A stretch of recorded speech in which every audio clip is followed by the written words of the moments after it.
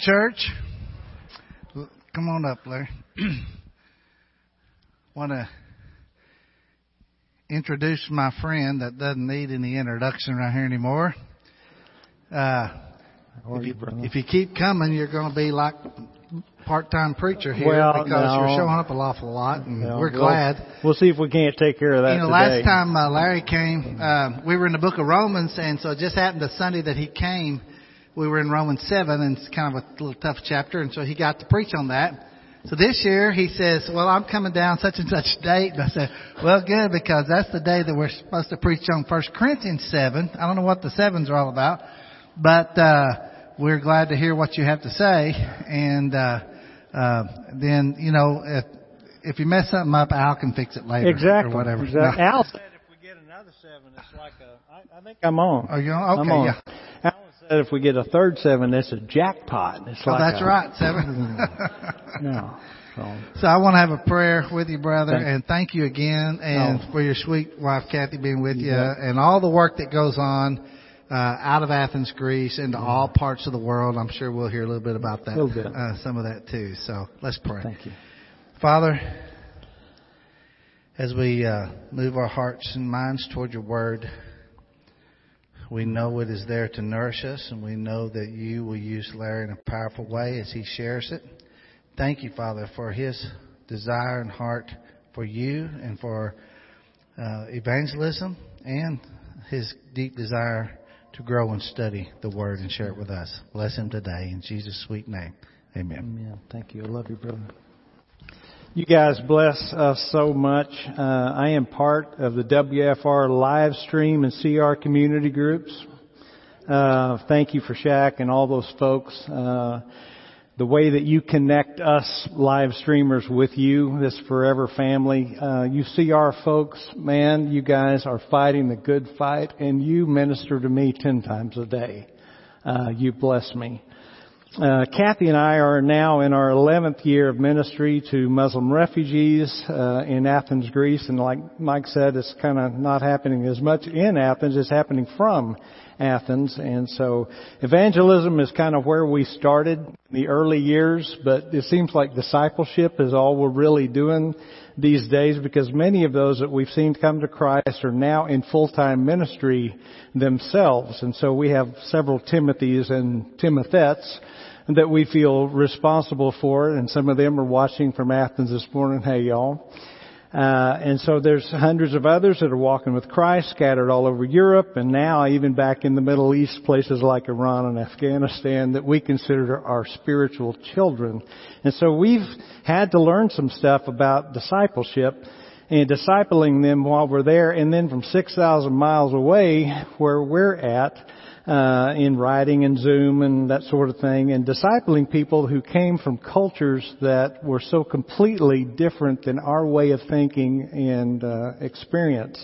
But something I've noticed is that when you're there teaching and you see a refugee coming at you and they've got their finger in a Bible like this and they're coming to ask you a question, it's in one of 3 places. It's in Genesis, it's in Revelation, but most of the time it's in 1 Corinthians, chapter 7, chapter 11, or chapter 14.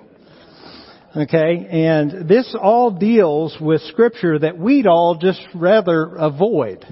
We treat it kind of like a sleeping pit bull in somebody's front yard. It's like, I see you, but I'm just going to go around. It's like going around a big mud hole. Well, they don't know they're not supposed to do that. And jump both feet in the middle of the mud hole, and they kick that dog in the face, and they come to me and want to know what all of this means. And this is what my life has become. And what am I doing? I'm being stalked. I think you have it in your pocket, don't you? I do. Yeah, don't put it in your pocket. Don't do that. Hang it on your pocket. Okay. Slap my hand. There you go. You're good now? Okay. Yes, sir. All right, don't mess up anymore. Don't mess up anymore.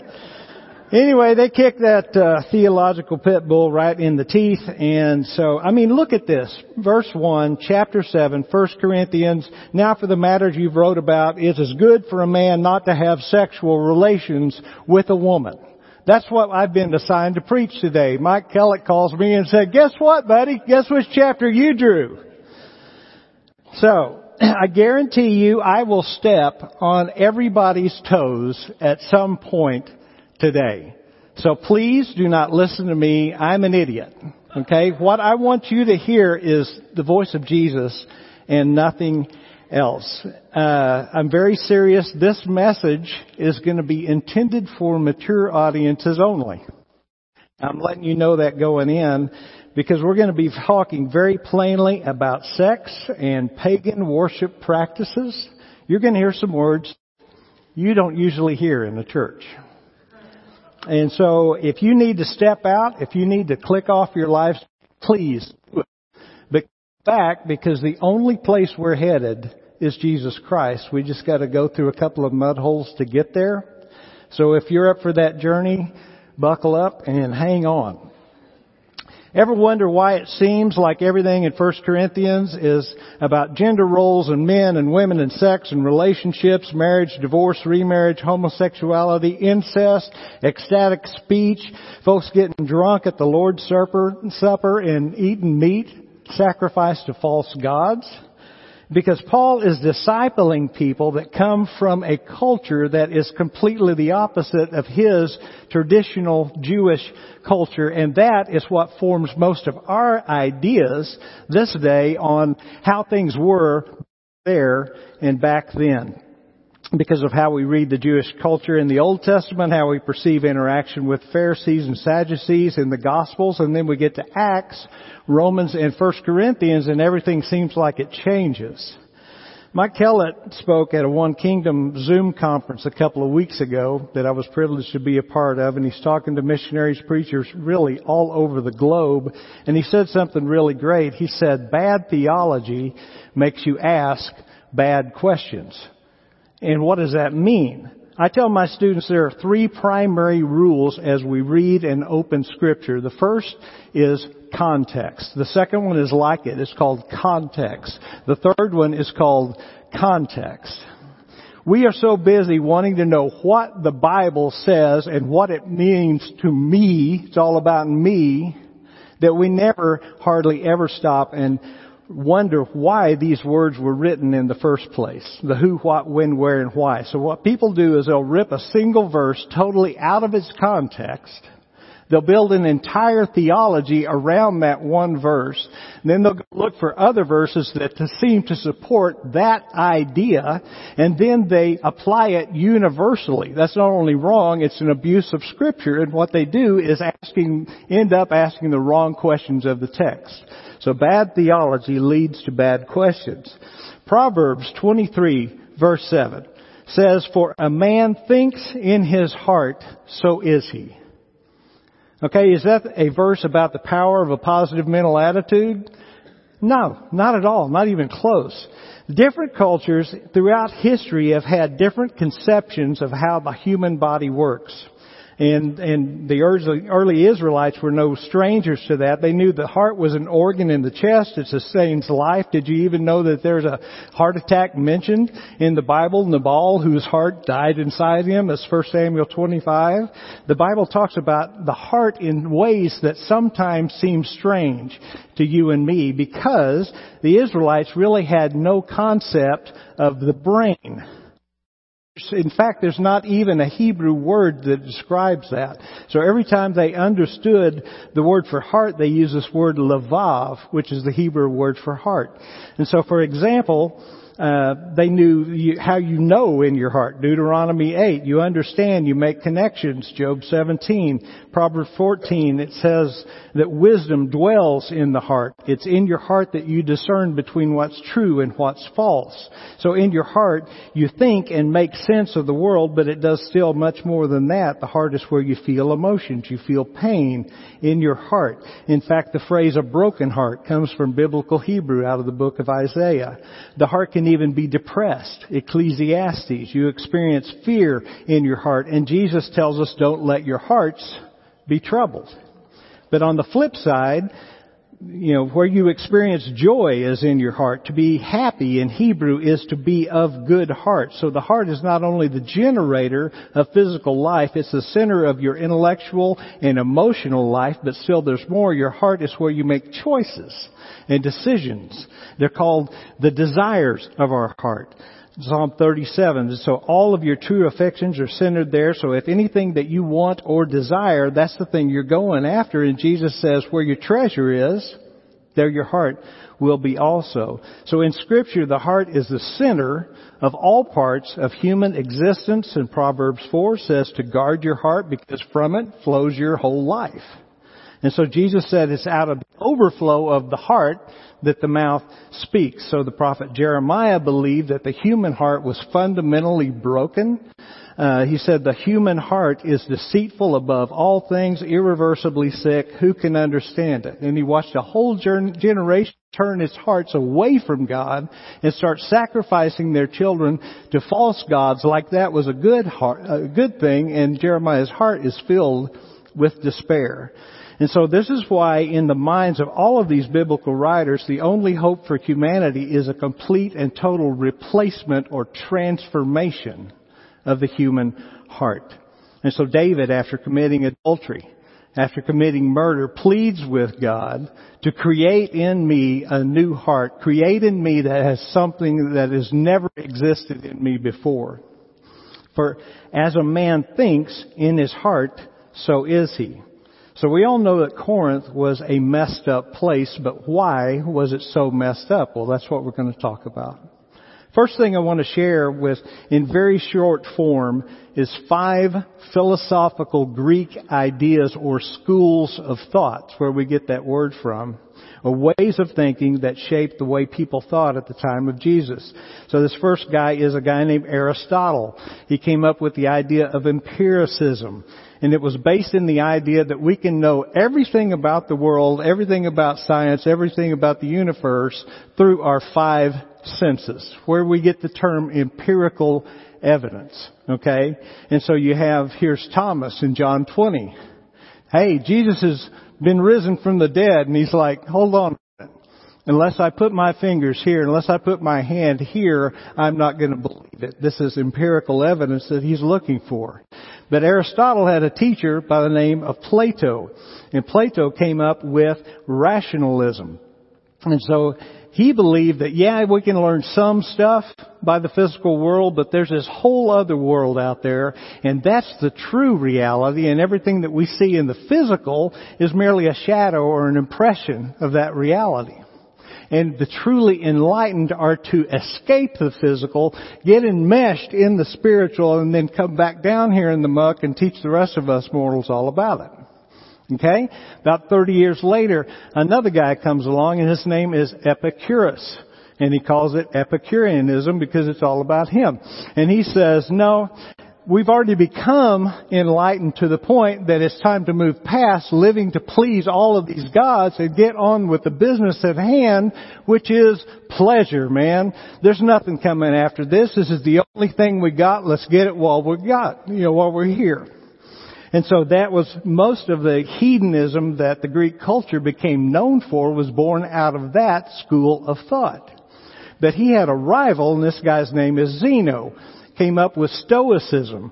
And he's like, what are you talking about, man? Don't you understand that restraint is the key to enlightenment and fulfillment? And he said, so I'm going to remove anything having to do with worldly pleasure out of my life. And he comes up with this idea that everything that we do in this life has bearing on the next, so I'm going to get rid of all of that. And so these opposing philosophies between Zeno and Epicurus would have been the topic at hand that Paul stepped into when he's talking to Epicurean and Stoic philosophers in Acts 17. That's the arena that they're talking about. And so right here, this is where this first verse of idea. So he's removing all of this stuff out of his life. No sex, no food, no possessions. Imagine. And so the opposing philosophies here going on is where this first question in 1 Corinthians 7 is coming from. And so it's good for a man not to have sexual relations with a woman. He addresses this again in 1 Corinthians 13 and verse 3, where he says, if I give everything that I possess to the poor so that I may boast, it's a thing called status humanitarianism. Okay? Or offer my body over to hardship I'm getting rid of everything in my life. If I can do all that and have not love, I am nothing. And so Paul is addressing these schools of thought. The fifth one is a thing called dualism. It's really trendy at the time of Jesus. It's based in Eastern thought, which is circular. Really, we think in a linear fashion. A leads to B, leads to C, leads to, and we draw conclusions. Eastern thought is much more, you can't really prove anything, so everything's up for grabs. The best way to describe this is the idea of incarnation. This is the basis of Buddhism, Hinduism, that sort of thing. Reincarnation, I mean. And so it's like, trying to load Netflix. It's just the spinning wheel of death. It never ends. And so this is also everything can be explained by tensions in the universe, good and evil, light, dark, physical, spiritual, yin, yang, new age. This is also the core of Gnosticism. And so this is helpful when understanding what John is pushing back against in the Gospel of John, 1st, 2nd, 3rd John. Test the spirits, not every spirit is from God. And so all of these were popular schools of thought at the time of Jesus. So all of this is what every Greek, every Roman is walking around with when Paul first visits Corinth in 50 AD, how they think in their hearts. You with me? And so in their case, about God, or in their case, the gods, which were many. And then there's the whole Jewish culture going on in Corinth, because Claudius in Rome had kicked all the Jews out of Rome and sent them to Corinth, and this is Acts 18. And so all of these same ideas that we just described, these 5 different schools of thought and culture and all of that, exist in our culture today in some form or another, in the way people think. So they're part of our culture. You can't escape your culture. And this is the baggage that we bring with us when we open and read Scripture for the first time. Add to that all of the religious baggage that you've gathered over the years. And that's a lot to get through. So when we read passages like 1 Corinthians 7, 11, 14, all through the lens only of our culture and our way of thinking, without taking a really serious look at the what, who, what, when, where, and why that's going on, we tend to ask the wrong questions of the text. And then there's Paul himself. And Peter just tells us in 2 Peter 3 and verse 16, Paul writes same way in all of his letters. His letters contain some things that are hard to understand, which ignorant and unstable people distort, as they do all the Scriptures to their own destruction. What is he saying? Don't be ignorant. Don't take Larry's word for this stuff. He's an idiot. Search this out for yourself. Pursue Christ. Pursue truth. Ask, seek, knock. You're the one driving the bus here. The Holy Spirit will guide you into all truth. Grow in the grace and the knowledge of the Lord Jesus Christ. For as we think in our hearts, so are we. Okay? And Paul tells us in Romans 12, we are in a battle over our minds, how we think in our hearts about Jesus. Romans 12, do not conform any longer to the pattern of this world, but be transformed by the renewing of your mind. Then and only then will you be able to test, approve, validate, confirm what God's will, good and perfect will is. In Philippians chapter 2, not only in my present, but how much more in my absence, Paul is discipling from a distance to continue to work out your salvation with fear and trembling. Okay? So here's your salvation. Work it out. It's not a big deal for me to pick up a cat and throw it to Alan Robertson. But if he's the one catching that cat, he has got to work that out. And so if he has got one of these theological pit bulls attached to his backside, he is working that out. And we have had a habit of avoiding and walking around those things. They're there for a reason to teach us what's going on. So Paul says again in 2 Corinthians 12:2, we demolish arguments And every pretension that sets itself up against the knowledge of God, is he saying go out and pick fights with people and argue with them? He said no. You're arguing with yourself. What you need to do is take every thought, every idea, every piece of your theology and make it obedient, captive to Christ. Make it obedient to Christ. We're in a battle over how we think in our hearts, and any piece of my theology that does not fall directly at the feet of Jesus cannot be true. Because Jesus is the only truth. He's the only way. He's the only truth. He is the only life. He is the only way, and every other way is not the way. And I have the ability to invite a way into myself that is not the way. I'm going to say it again. I have the ability to invite a way into me that is not the way, and that is exactly what is going on in 1 Corinthians. So every ship that, why is this? Because Corinth is literally the crossroads of the known world at the time. It is the primary seaport that connects Rome to Asia, all the way east to the Caspian Sea. The Greek Orthodox flag today has a two-headed eagle on it, one looking east, one looking west. They think they're the center of the universe, kind of like America. Okay, and so what they're saying here is that so every ship that's coming through Corinth brought much more than just its cargo. It's bringing its culture, it's bringing its ideas, its philosophies, and a way of thinking. And so Corinth was one of the biggest slave markets in the known world at the time, because when the Romans would go conquer these areas of Asia, they would enslave those people, bring them to Corinth, and sell them in a slave market, or move them through Corinth to Rome for sale in that market, or to throw in with the lions in the Colosseum. And so that's why Paul is speaking to those who are slaves right here in Romans 7. Corinth probably functioned a little bit like New Orleans in 1820s America. And so sailors loved to visit Corinth. I don't think I've got to explain that. So to be referred to as a Corinthian woman was absolutely the worst thing that you could ever possibly be called. And we've all heard about the temple of Aphrodite at the top of Corinth. We've read all about temple prostitutes that dwelt there, 1,000 of them, male and female. But most historians agree that that temple of Aphrodite fell into ruin after Rome first conquered Corinth in 146 BC. And that it was no longer in use when Paul got there in 50 AD. So that's not necessarily what we're talking about. What we're saying is everything that used to go on in Corinth, 1,800 feet above the city on this mountain, a 2-hour walk to get there, was now happening in the streets of the city. And so we're going to hit a bit of a mud hole. If you need to step out, go for it. This will be a quick one. It's a small one. Homosexual acts were prevalent in both Greek and Roman cultures, well documented. However, most of the participants in these acts did not at all consider themselves to be homosexuals in the way that we think of it, although that did exist. And here's why.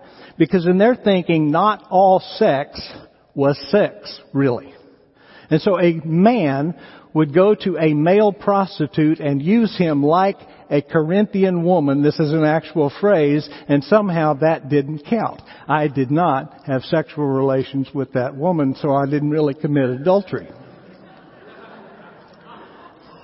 I don't know what y'all are laughing at. I really don't. This is why Paul is specifically speaking about men who have sex with men in chapter 6 and verse 9. And I'm telling you that he addresses it again to the Roman culture in Romans 1:18 and following, men and women. And so this is still a prevalent mindset and a prevalent practice in many of the cultures that we come into contact with. Kathy and I have actually had to disciple people through this very issue. I'm telling you, this is real. So back to the context of what Paul is saying here in chapter 7 about marriage relationships. Why does Paul seem to us to contradict himself, like here in chapter 7, telling that widows and virgins they should not marry, while instructing Timothy in Ephesus in 5:14 that the young widows should marry? That's because what happens in Ephesus is not the same thing that is happening in Corinthians. Paul is discipling people. 1 Corinthians is not a theological dissertation. We try to get it to be that, and it's not that. And so when we're reading 1 Corinthians, what we're reading is discipleship in action. It's called applied theology. Okay? And this is why we have a hard time picking these verses apart. On top of that, we're only getting half the conversation. Paul has already written them one letter. We don't have that letter. They have written him back. We don't have that letter. This is where we're at beginning the conversation in 1 Corinthians. Another thing, we tend to view the role of women in the Bible from a purely Jewish perspective. The entire Old Testament gives us that view and then seems to support that view when we get to the Gospels and we see things like the Canaanite woman in Matthew 15. And she's asking Jesus to heal her daughter, and she says, even the dogs eat the crumbs that fall from the master's table, pointing out her culture. Or the Samaritan woman at the well in John 4. Jesus is asking her for water, and she says, you're a Jew and I'm a Samaritan woman. How can you even ask? And so, but the things are not like that for the Greek women, and Luke gives us insight in Acts 17. And so here's Paul and Silas. They're in Thessalonica. This is 160 miles straight north of Athens.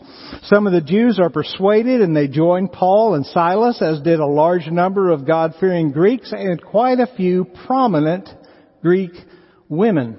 Happens again, verse 11. They go 35 miles over to Berea. They go in there, and the Berean Jews were more noble than those in Thessalonica. Why? They weren't being ignorant. They were reading the scriptures to see if what Paul was saying was really true.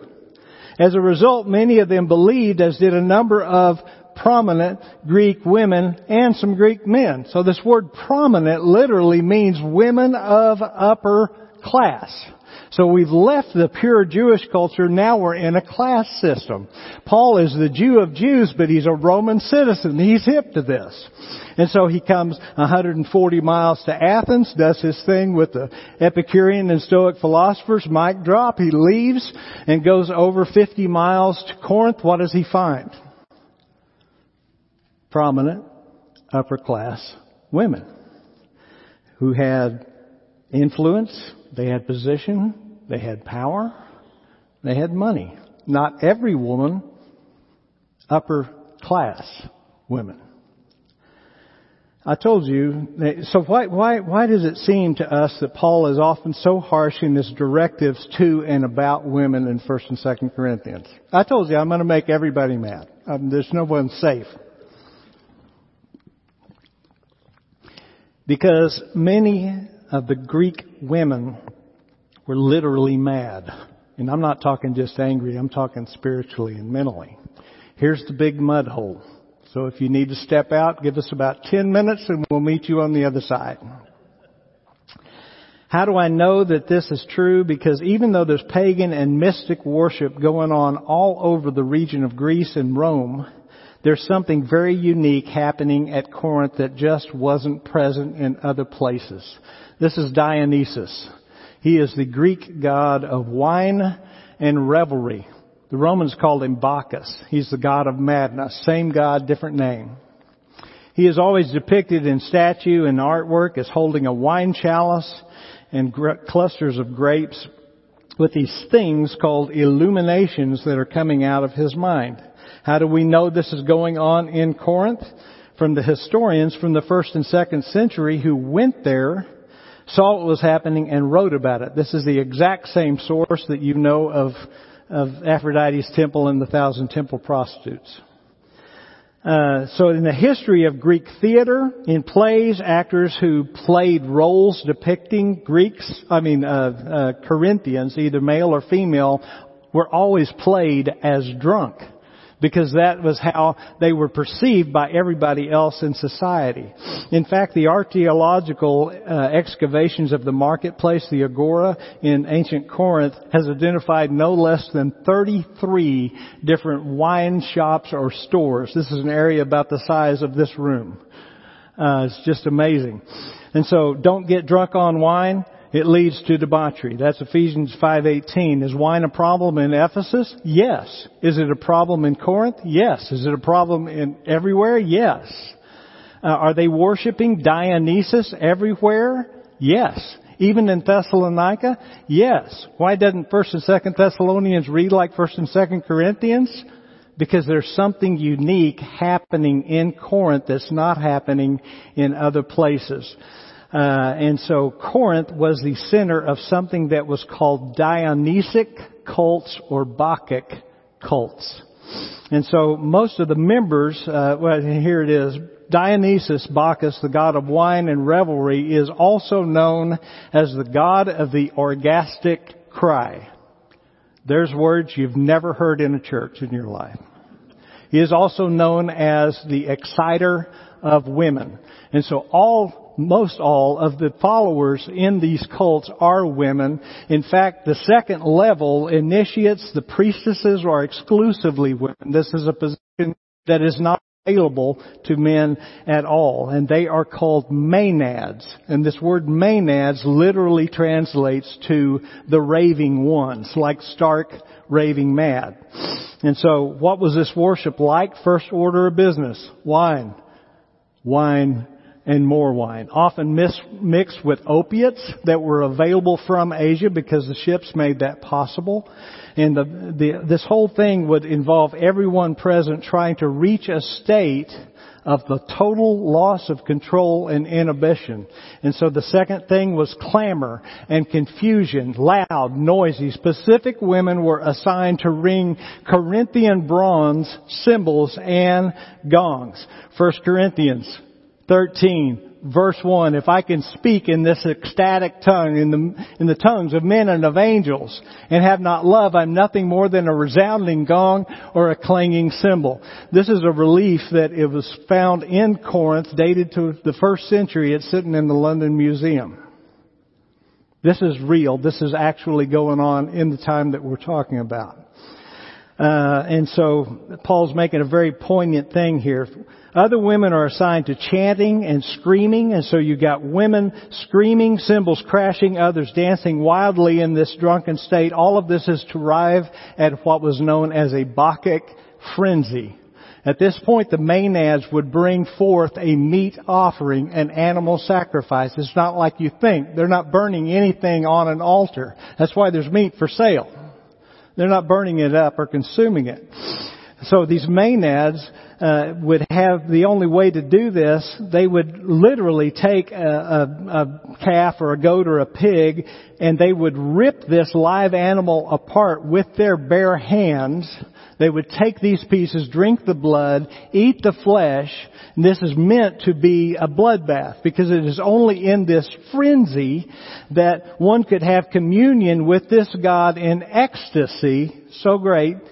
Hang on to the word ecstasy. Ecstasy so great that the soul would literally seem to leave the body, so that you could have union with this outer body experience is where this comes from. And so while being inhabited by this Spirit, these illuminations would begin in the form of ecstatic speech. Ecstatic being ecstasy, ecstatic speech, or this orgastic cry uttered through these Maenads. These illuminations are then delivered to the drunken participants, who then interpret what they thought that meant, and that was authoritative word. Because they had been entirely controlled by the presence of some dominant intelligence. So the Greeks demand a sign, the Jews demand a sign, the Greeks look for knowledge. There are recorded accounts of Alexander the Great coming to Corinth and commanding groups of these Maenads and deploying them with his armies as he's trying to conquer India.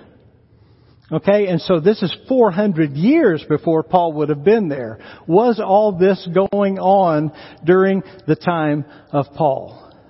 That's the question. I think it was, and here's why I think it was. This is the interior of one of the chambers at the Archaeological Museum in Corinth. I've been there dozens of times. The One Kingdom crew that was over with us stood in this room with us 4 months ago. If you see on the right side, you'll see a mosaic on the wall. Always looked and admired that. It's amazing. And what they would do is inset that into the floor. This is an up-close version of that. You know who that is? Dionysus. You see the 4 wine chalices in the corner? And you see the illuminations coming out of his head.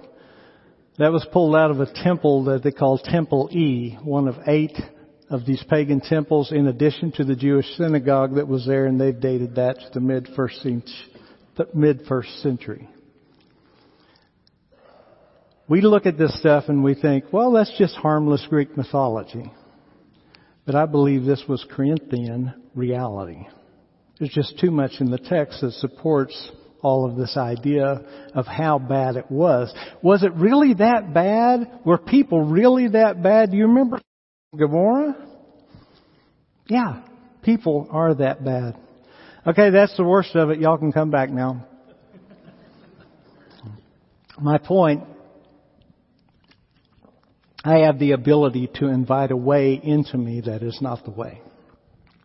For the Greeks and the Romans of Corinth, that's what worship might have looked like, might have felt like, might have sounded like, might have smelled like, might have tasted like. And this is why Paul is saying in 1 Corinthians 14, God is not a God of confusion and disorder. He's a God of peace. And that's the way it is in all the churches of the Lord's people. And he's saying, if an unbeliever comes in to worship with you, will they not think you're mad? Will they not think you're out of your mind? You can't look like that. Let there not even be a hint of sexual immorality among you. Why is Paul giving such harsh commands to women in Corinth? 1 Corinthians 14:34, women should remain silent in the churches. They're not allowed to speak, but must be in submission, as the law says. What law is Paul talking about here? People have looked forever for some obscure Jewish law that tells women to remain silent. And it's not there. You know why it's not there? It had nothing to do with the Jewish culture at all. This is the Roman authorities. This is Claudius in Rome enacting a law prohibiting women from nocturnal worship events, nighttime. Okay? Because even the Romans, they're trying to regain control. Even the Romans, crucifixion, Colosseum, gladiators are thinking this is just a bit too much. They're trying to gain control of a situation that is totally out of control. So why is Paul so tough on women's roles and conducts in the church? Here's why I think. Here's why I think women were such a big issue with Paul. Because women are the standard bearers in any society. You look at any society at any point in history, any point in time, including our own, if the women are corrupt, that society is going to be corrupt. That's what ultimately made Rome fall.